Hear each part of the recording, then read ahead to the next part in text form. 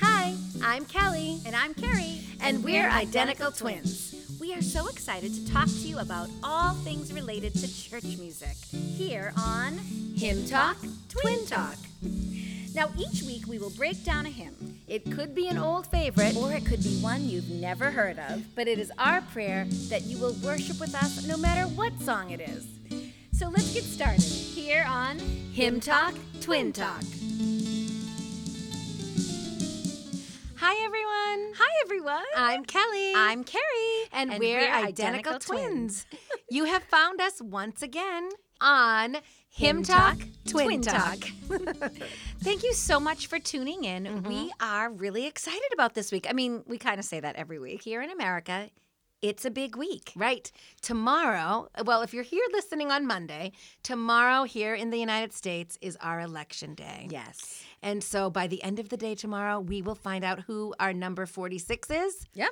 Or, well, I guess Or 46. 45 Five is will again. stay the same. Yes, Right. yes. I mean, it's a big week. And And we kind of wanted to do something that was relevant and meaningful Right. somehow to the White House, to former presidents, something that would be a little bit special for this week. yeah, I mean, I don't know if anyone would guess that we discuss it as much as we do, Carrie, but we really do talk about it. One of the things we talked about was how about a hymn that would just be comforting and that would be assuring because, you know, people are probably full of a lot of uncertainty right now.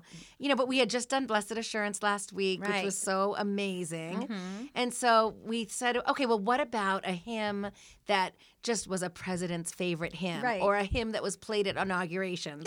And there's actually a lot of information out there about former presidents who have loved music, who've had music in the White House. Right. Can you think of a president who has shared his musical talent? I mean, with the I can world? remember Bill Clinton playing his saxophone. I know. It was kind of a big deal. Right. And I mean, Ronald Reagan was an actor, That's so right. he had a whole reel of things that he had done for the public. He actually also played the harmonica. Oh, he did? Okay. Yes. I mean, Richard Nixon was a classically trained pianist and also played the accordion. Harry Truman played the piano. I mean, one of our most musical presidents was Warren Harding. He said he played every instrument except for the slide trombone and the E-flat cornet. Wow. I mean, that's talent right we there. need some fact checking, though. That's fake news. So, in the course of our research, Carrie actually found a hymn that neither one of us had heard of. Right. The hymn is called Lead Kindly Light. And it had been used in a bunch of inaugurations. It was said to be Dwight Eisenhower's favorite hymn. And we looked at it and we sang it. And we kind of decided, no, this isn't the one we want to do for this election No. week. So we have a song that we think a lot of people know. We think people know it, even if they don't go to church, because it has some wider appeal. Absolutely. So we're going to give you a few little hints. Now, this hymn was sung by a choir at John F. Kennedy's funeral on November 25th, 1963. It was also sung at the funerals of Franklin Delano Roosevelt, Richard Nixon, Ronald Reagan, and Gerald Ford.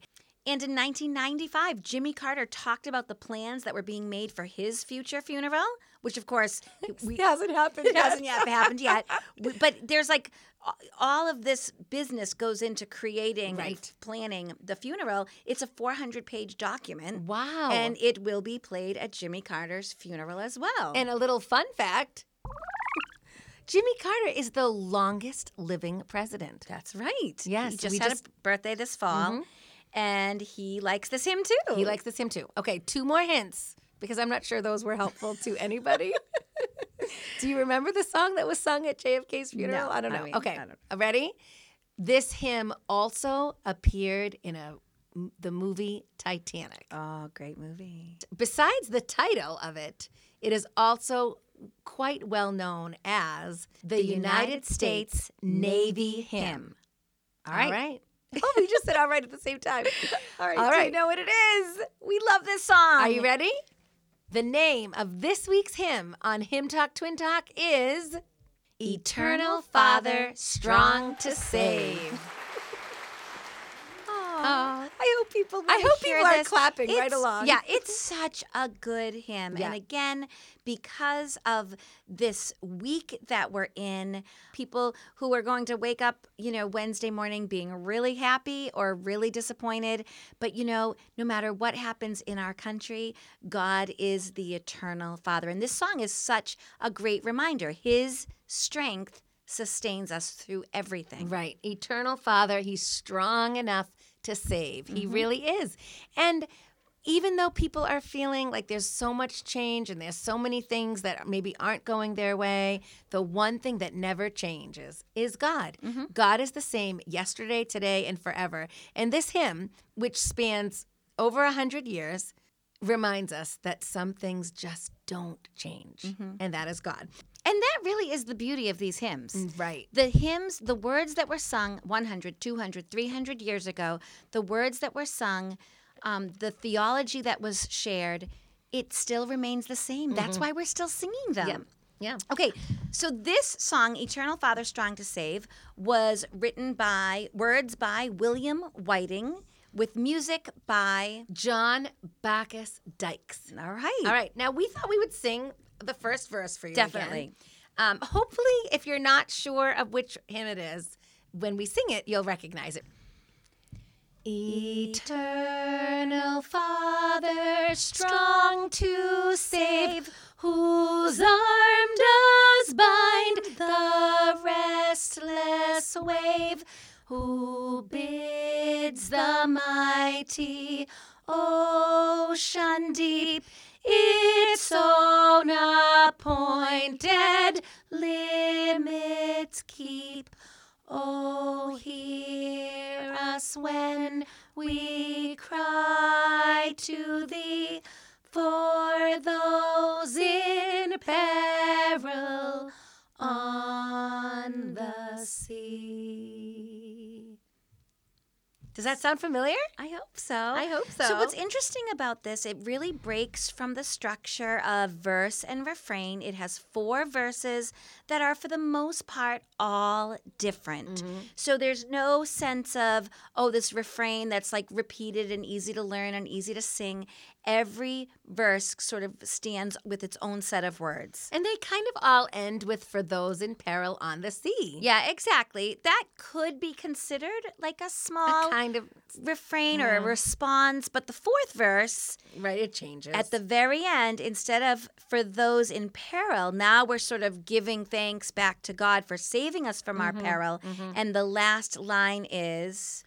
glad hymns of praise from land and sea. So we were singing that kind of at our own tempo, and I felt like I wanted to go faster, didn't you? I feel like when we sing this as a congregational hymn, which I think it's been a while. It's been a while. But I can remember accompanying it and playing it in our church. Yes. We take it at a pretty fast clip, don't we? Yes. But as we listened to other performances on YouTube and different hymn websites, everybody takes it so much slower. I mean, way slower than even what we just did.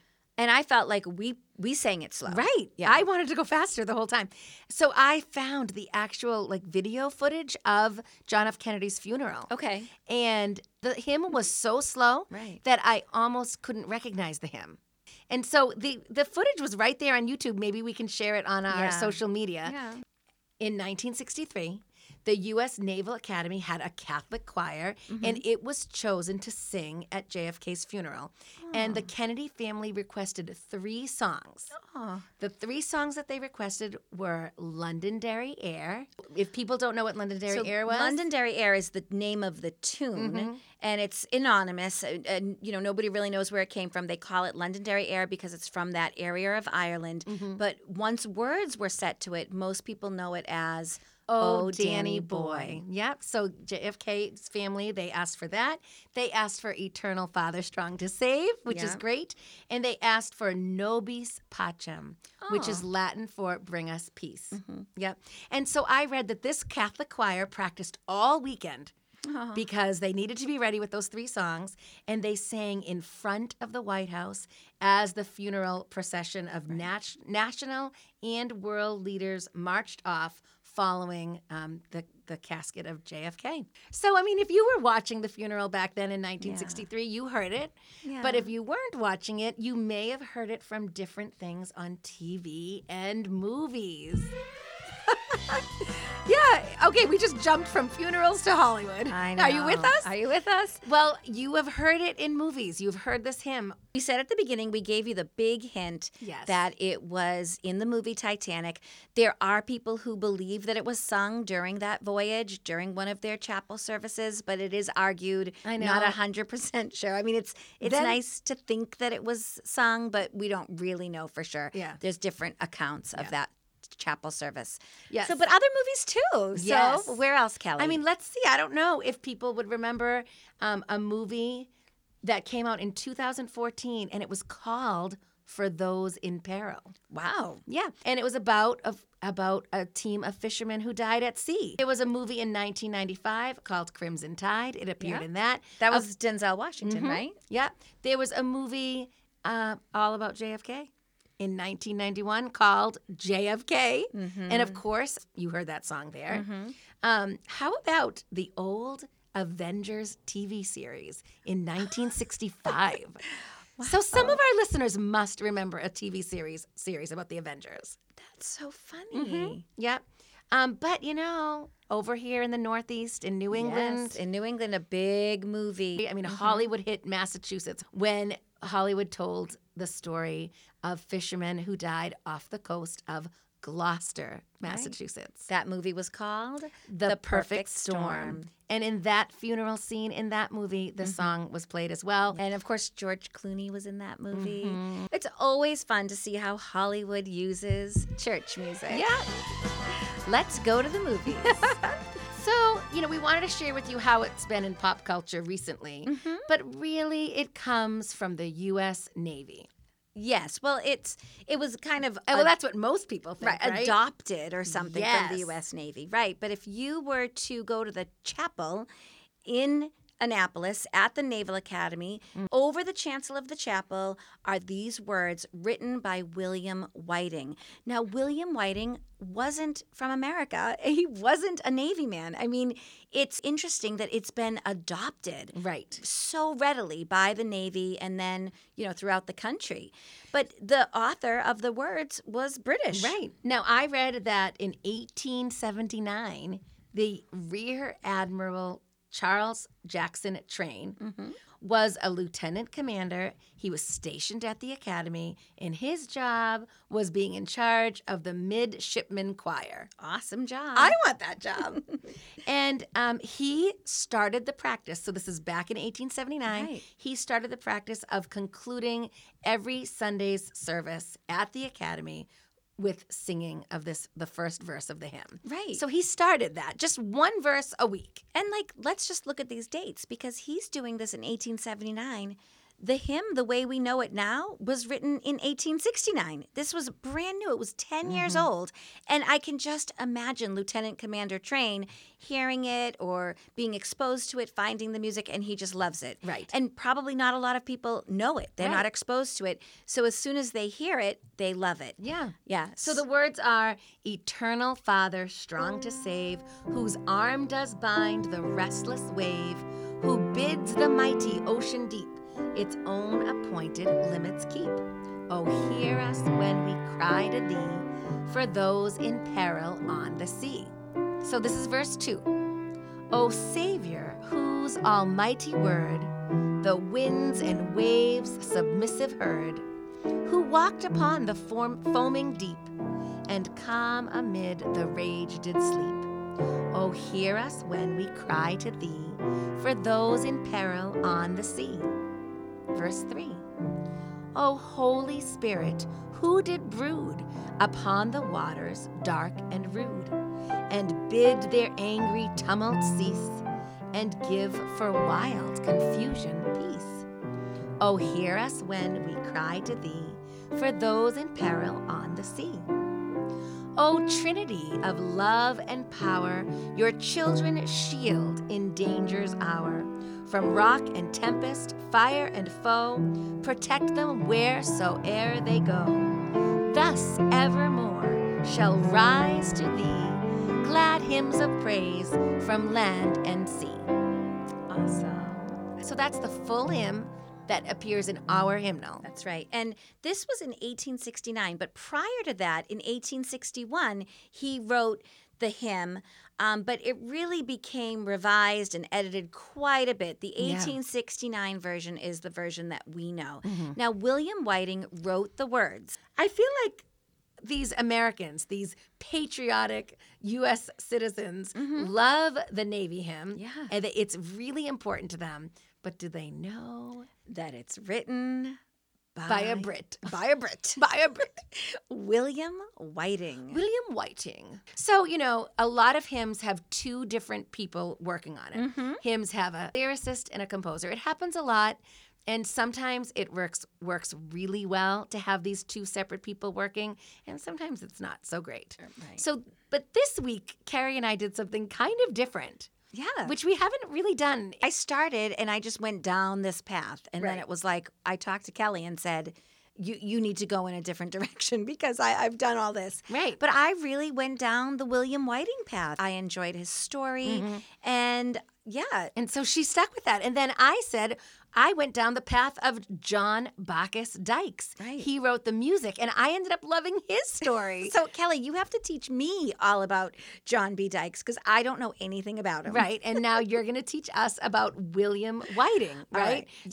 So I mean, our podcast listeners at home are going to hear the information about Whiting at the same time as I am. This is all new to both of us. All right. Now the pressure's on. I have to engage you I know. and our listener. I know. If you hear me snoring, Then you'll know. then you'll know. All right, William Whiting was born on November 1st, 1825. So how cool is this? His birthday. His birthday is right here, too. Yeah, he would be celebrating his 195th birthday this week. So how funny is this, Carrie? The U.S. Navy just celebrated a birthday not too long ago. Happy birthday, Navy. Right. The Navy was formed on October 13th, 1775. Wow.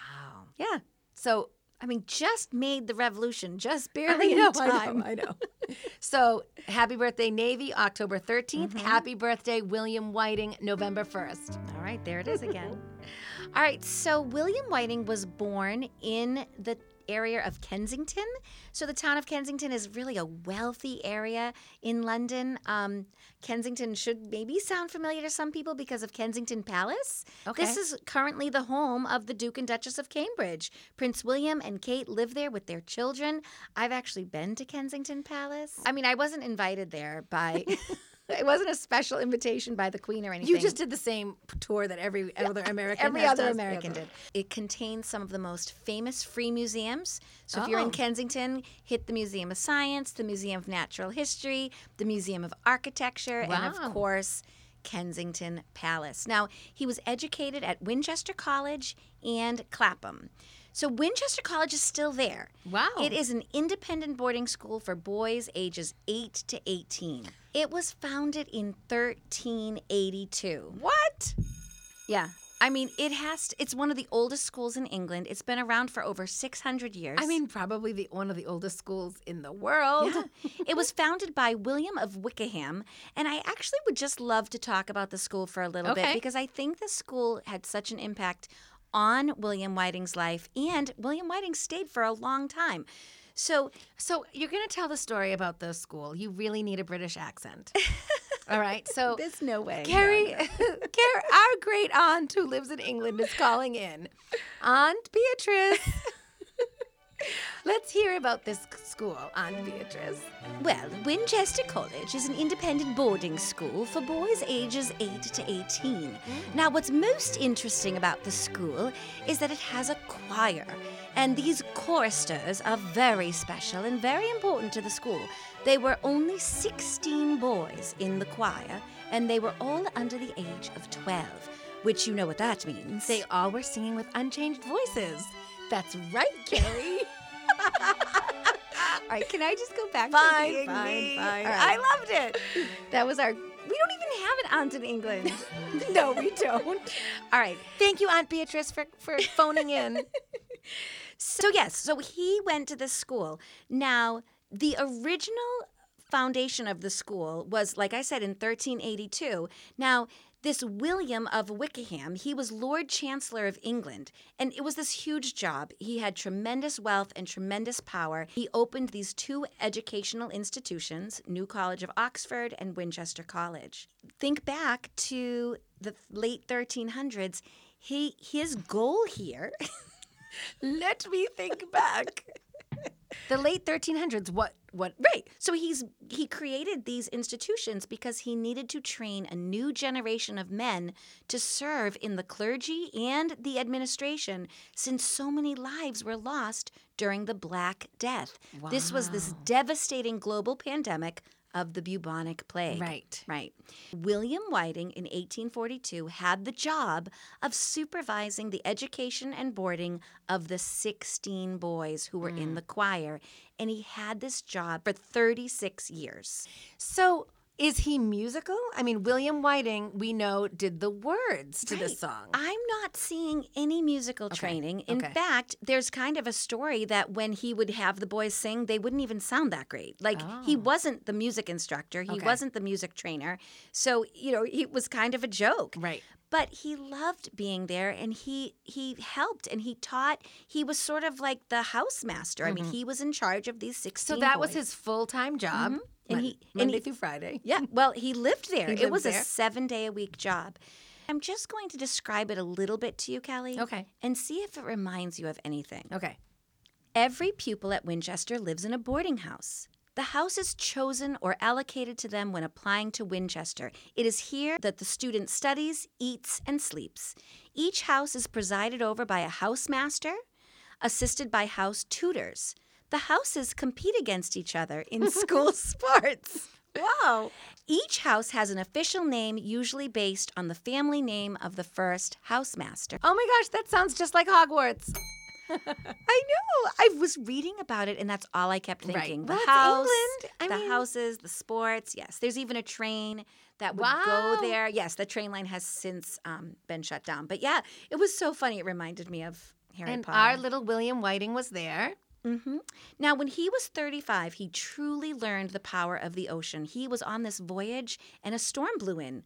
The crew of the ship was powerless. They were fighting the wind and the waves, unable to control the ship. And Whiting was able to remain calm throughout the storm, trusting in God. Of course, the storm abated, and the damaged ship made it back to port. He was changed by this experience. He respected the power of the ocean Right. nearly as much as he respected the God who made it and controls it. Right. Now, while he was at Winchester, a student, and I'm thinking it's a young boy because in the choir he would be Right. between the ages of 8 and 12, there's a student who has to make the transatlantic journey to America, and he's confiding to William Whiting that he's afraid.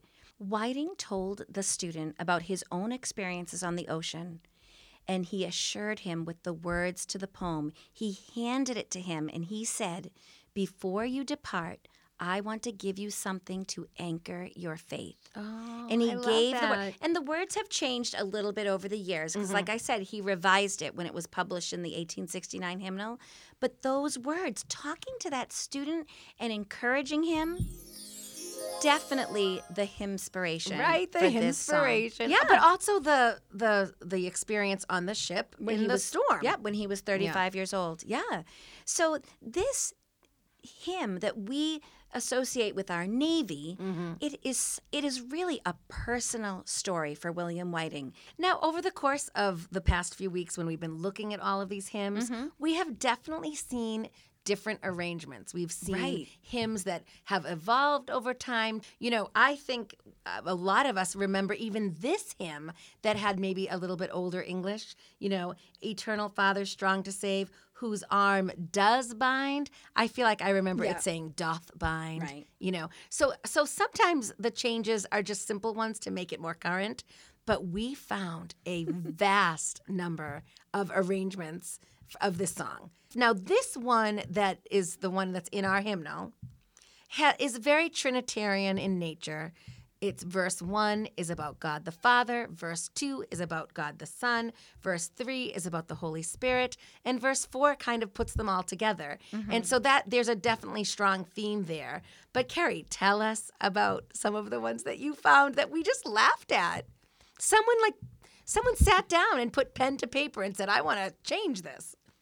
Yeah, so I mean, obviously, people love the tune. They I mean, love the tune. Oh, I can't wait to talk about J.B. I know. Dykes. I cannot wait. I mean, he is no minor composer. No. I mean, what he did here. Right. All right. So you may not realize that there are words for the Navy, there are words for the Marines, there are words for the Coast Guard, there are words for Navy SEALs, Navy Seabees, doctors, female sailors, even military families. Okay. I mean, you can Google these, and we could actually put them up on our social media. All right. Well, read one of them to us. All right. Well, which one? How about the song for female sailors? Okay. Just a verse. The female sailors, written by Merle Strickland and James Shannon, and also Beatrice Truitt. It kind of went through that's our some. aunt. That's our aunt.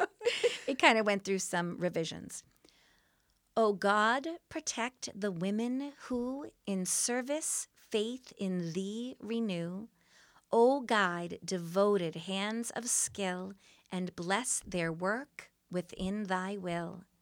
Inspire their lives that they may be examples fair on land and sea.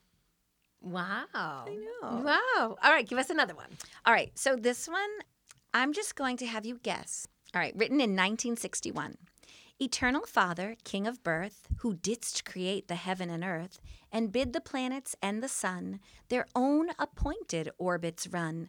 Oh, hear us when we seek thy grace for those who soar through outer space. Okay. Was that for astronauts? Yes, of course, the astronauts need their Need some own prayer. naval hymn. I want to do a naval hymn for music teachers. We should add a verse. We should actually do for all teachers, especially, especially right right now. now. All right. Well, I loved that about William Whiting. So is it my turn now to talk about Dykes? We are dying to know about Dykes. Okay, good. All I'm right, so this glad. this is Kelly's turn. Maybe this is better for us to take turns. And we don't keep interrupting each other. And actually, I got to go first because I'm older. Yes, by 3 minutes. We know, Carrie. So first of all, I think this John Bacchus Dykes has a great story. And he probably, like William Whiting, had a privileged upbringing. Yeah. His family had money. Interestingly enough, his dad was a shipbuilder Wow. and a banker. So my guess is that his banking income led to him having this hobby of building Right. ships. Just a hobby. Right. His grandfather was a reverend at St. John's. His cousin was a reverend. And his uncle was the organist at this church. So in his life, he's surrounded by a love of the ocean and boats, and of course, people who are working in the church. Also, kind of really cool, he had an older sister named Eliza, and she was a poet and hymn writer, and they collaborated. Oh, brother and sister, I love it. Brother and sister, wouldn't you love that for our kids? Yes. Yeah. He was born in Kingston upon Hull, England, Wow, he was English too. in 1823. Is his aunt going to make an appearance? No, definitely not. She's busy. And he died in Ticehurst, Sussex, England in 1876. Living in this house that was full of people who were in the church, he took violin lessons, he took piano lessons, and at the age of 10, he became the organist at St. John's in Hull. There was no formal bringing him in, so I think he just kind of helped out his uncle, and then he just did a lot more of it. He went to St. Catherine College in Cambridge, England, and he was ordained in the Church of England in 1847. So this hymn writer was a reverend. He was Reverend John Bacchus Dykes. Wow. And in 1849, just 2 years after his ordination, he became the precentor and choir director at Durham What's Cathedral. that? Okay. What's that? It's a weird word, Carrie. So it's Precentor. What's that? Presenter. And this is what it is. It's a person who leads a congregation in singing. What? So like we do that. I'm a presenter. Yeah, and it's singing and it's prayers. It's from the early 17th century. And then another definition was just a cleric who directs the choral services. So maybe that wouldn't be us because we are not, people of the clergy. We're not clergy members. Okay. Right? So I don't know if Maybe it's some kind of combination. Like, it seems like a word that's specific to a member of the clergy who also does the music. Okay. But the thing is that Dykes had this reputation of being much more formal in his choral training.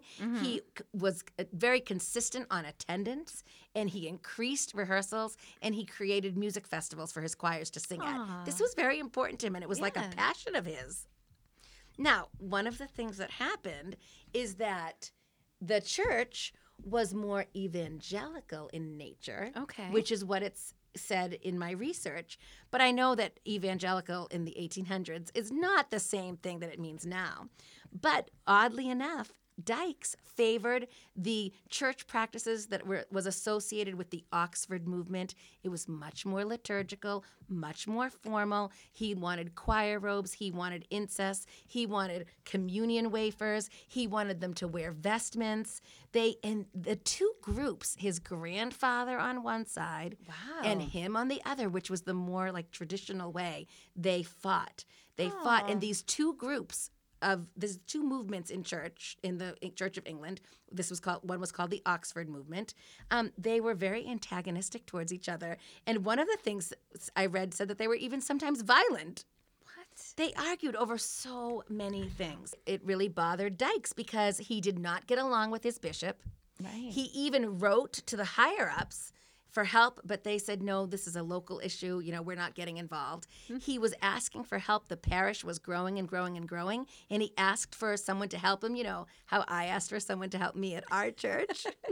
And I just stepped up. You did, but the bishop said no. Wow. They all said no. He actually ended up stepping down from the church due to health reasons. They said that it was his physical and his mental health was just deteriorating. He left the church. In 1875, he tried to rest. He tried to recover. He went to the south coast of England. We're not really sure what ended up happening, but he did end up dying. And he was only 53. Wow. And he ended up dying. Now, another reverend named Fowler wrote a book about him and used a lot of his letters. And he says that the story of his death, that he died in a hospital, is false. They say that he died. He says that he died in an asylum, and it was because of a direct consequence of overwork that was exacerbated by his clash with the bishop. Wow. I know. And then others say that that's not true either. Others say that he died of syphilis. Oh. Yeah, so we don't really know. And I could just imagine the controversy. Did you hear how he died? And then don't tell anyone. And so we don't really know. But we do know that he shares a grave with his youngest daughter, Mabel, who died at the age of 10 of scarlet fever. Oh. We're just covering all the plagues right now. I know. We're covering This all the poor epidemics. man. Yeah. This poor man. We also know John B. Dykes because of his other really famous hymn. And I bet everyone knows Everyone this knows one. this. The hymn tune is Nicaea, which people probably don't know, but they know the title of the hymn, which is Holy, Holy, Holy. Yeah. So someday we should do that one too. Oh, definitely. That's a favorite. But you can see he's doing these really traditional, structured hymns. Eternal Father, strong to save, holy, holy, holy. I can see him wanting to preserve that structure. Right. Now, he was writing music, and he took this music very seriously. I think when there's a theologian, a reverend, Yes. who's also writing music, they are putting a lot of great care and thought into it. People didn't like his music, Carrie. Oh. Yeah, they said that it was very busy, that there were a lot of moving parts when it was unnecessary to do so. And, he has this quote. Actually, I found a quote from him. And he is talking about writing music. And he says, I never think of setting a hymn that is worthily set where the tune can be got. So he's saying, if I'm hearing a hymn and the music is worthy of the hymns, I'm not going to touch that. I'm not going to change the music. He says that would be silly caprice or vanity of presumption. Right. But if a hymn does not appear to be worthily set, then I own I am induced, I may say sometimes almost compelled, to try to do my best for it. I know so well the teaching power of hymns.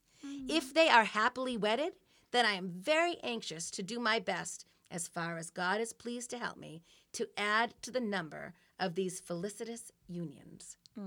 Yeah. So again, he's talking about this marriage of words and music. Right. And we talk about it all the time. Right. But how many other composers are really looking at it with such a discerning ear, right? I don't know if they are. I mean, the ultimate goal here is to happily wed the tune and words. And maybe other people just want to make great tunes and fun tunes. Right. And he is really it's really thinking, important to him of the text. And if he doesn't think it's good, he's going to redo it. Right. He's going to redo it. And if he thinks it's good, he's leaving it alone. He's going to go on. Okay, so the thing is he wrote 11 hymn texts. And I looked all 11 up, and I've never heard of any of them. Right. His giftedness certainly wasn't in the words. We don't know any of them. But he wrote over 300 tunes. Wow. 300 tunes where many of them are still being sung today. Right. I mean, to me, two of the most well-known right there, Holy, Holy, Holy, and Eternal Father. Yeah. And he, like many other hymn writers before him, he named his tunes. He named his tunes, and then they became just known as that. And it could be used for many different texts. And the tune for Eternal Father Strong to Save is called Melita. Melita. Yeah. So Melita, Carrie, is often referred to as the Navy hymn, so we know that. Yep. And it's named after the island of Malta, an ancient seafaring nation, which was then a colony of the British Empire. It's now a member of the Commonwealth of Nations, and it was the site of the shipwreck, which is mentioned in the book of Acts, involving the Apostle Paul. Wow. So when you get off this podcast, go and look up Acts chapters 27 and 28. You'll hear about Paul's shipwreck, and you'll know that it's this island that Dykes was referring to, which is amazing because it's a song about prayer on land and sea. But he knew that. He saw the words. The very words themselves inspired him. Yes. Yeah, and then he was inspired by, the story of Paul's shipwreck. Really, the thing that inspired them, Carrie, is the Bible. What does the Bible say? There's our girls asking us, what does the Bible say? There's a lot here. So we know that William Whiting was inspired by Psalm 107, how the words come right from this psalm. Can you read it for us, Kelly? Yes, and now there's 43 verses in this psalm. Can you So pick a you couple? can definitely look it up on your own. But the first refrain, right in the first two verses, is something that we know and love and sing a lot. Give thanks to the Lord, for he is good. His love endures forever. And if you go through the psalm, it starts talking about all sorts of things. Some wandered in desert wastelands, finding no way to a city where they could settle. They were hungry and thirsty. Of course, they're talking about the Israelites wandering in the desert. Some sat in darkness, in utter darkness, prisoners suffering in iron chains because they rebelled against God's commands and despised the plans of the Most High. So he subjected them to bitter labor. They stumbled, and there was no one to help. Then they cried to the Lord in their trouble, and he saved them from their distress. That's really the point of this whole hymn. Then they cried to the Lord in their times of trouble, and he saved them from their distress. And then verse 23, some went out on the sea in ships. They were merchants on the mighty waters. They saw the works of the Lord, his wonderful deeds in the deep. For he spoke and stirred up a tempest that lifted high the waves. They mounted up to the heavens and went down to their depths. In their peril, their courage melted away. They reeled and staggered like drunkards. They were at their wits' end. Then they cried out to the Lord in their trouble, and he brought them out of their distress. That's the refrain that we keep hearing. And then what did God do? He stilled the storm to a whisper. The waves of the sea were hushed. They were glad when it grew calm, and he guided them to their desired haven.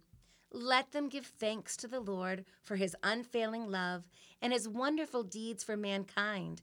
Let them exalt him in the assembly of the people and praise him in the council of the elders. This is a great psalm of praise. I invite you to read the whole thing and meditate on how God has saved his people over and over again. And his people who are here, living here, God will save us again if we cry out to him in times of trouble. That's what that first verse is about. Yeah. All right, so the second verse. Does the Bible say? So this is the verse that talks about Jesus. And of course, this is referencing the famous story that we find in Matthew 8. Yeah. Jesus is sleeping. Mm-hmm. Jesus is sleeping, and up, above on the deck, they're like bailing water out. There's totally a huge storm, panicking. and they are panicking, and they run to Jesus to say, don't you care Aren't about you doing us? something? Yeah. And he says in 8:26, "You of little faith, Yeah. why are you so afraid?" Then he got up and rebuked the winds and the waves, and it was completely calm. Yeah. So again, we cried out to Jesus in our distress, and he stopped the storm. William Whiting really tells the story Yeah. right in Yep. the second verse. Now, the verse 3 moves over to the Holy Spirit. Right. And I love this. So, O Holy Spirit, who did brood upon the waters dark and rude. So this comes right from Genesis 1:1. In fact, some of the Bible translations actually do use the word brood. Okay. Mine doesn't. It says, "In the beginning, God created the heavens and the earth. The earth was without form and void, and darkness was over the face of the deep, and the Spirit of God was hovering over the face of the waters." So in our translation, it says hovering, but I have seen brooding, that the Spirit was there from the beginning of time. And then we finally, in verse 4, we pray to God the Father, God the Son, God the Holy Spirit. It says, "Our God will shield his children in danger's hour." And then it just lists all the things that it could shield us from. Yeah. And again, this kind of reminds me of Psalm 107, from rock, from tempest, from fire, from foe. Protect them wherever they go. And then when we have that protection, we lift up our hymns of thanks and praise. Right. And Psalm 107 is a hymn of thanks and praise. And Eternal Father, Strong to Save is a hymn of thanks and praise. So I hope you really enjoyed listening to this. And there's so much that you can really get out of it between Whiting and John Bacchus Dykes. Yeah. But I guess the thing that we really want you to take away from this today is that our God is strong. Our God is mighty. Our God is powerful. He is above all kings and princes and presidents. And when we put our trust in him, Right. we are putting our trust in a way higher power than our own government. Right. And I mean, the hymn says, "For those who are in peril on the sea." But I mean, this can be anybody. And your sea can just be Life. your life. Life. Yeah. If things are feeling really troubling. So today we want to just end in prayer. Yeah. We have a big week here. And A lot of change that could happen, a lot of disappointed people, or a lot of angry people. Angry I mean, people? it could be Yeah. it could be a lot of people who are very, very unhappy. So if you would just join us as we pray for this election. That God's will would be done here in America. Yeah. Let's pray. God of mercy, our nation is in a time of great transition. With all of the injustice and fear in our world today, we ask you to inspire us and guide us as we participate in the upcoming election. Father, we praise you and thank you for saving us. We thank you for your love and power and your strength. Please be with all those who are listening. In your precious name we pray. Amen.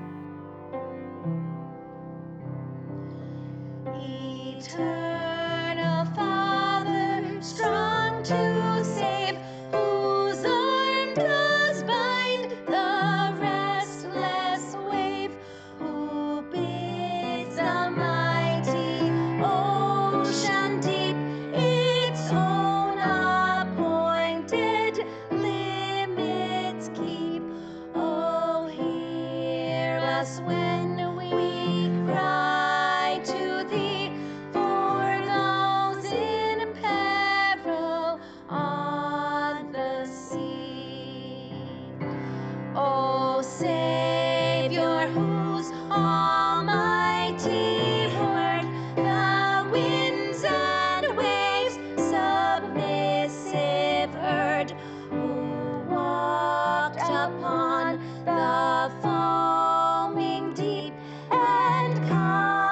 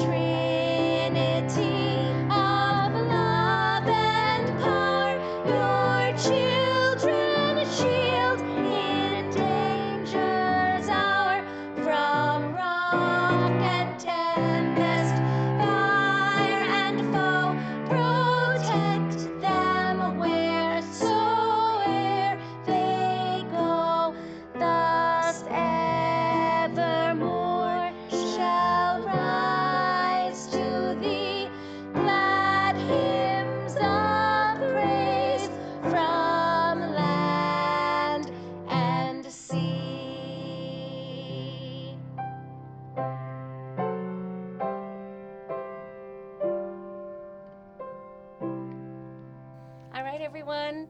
This is it. This is Him Talk, Twin Talk. Thanks for listening. Next time we see you, we'll know who our next president is. That's right. Yes. All I right. wonder what our next hymn will be. Mm. Something to think about. All right. We hope you tune in every Monday morning. Yep. On Amazon Music Or Google Podcasts. or Spotify. Bye, everybody. Have a great week. We'll see you next week. Keep singing. Bye.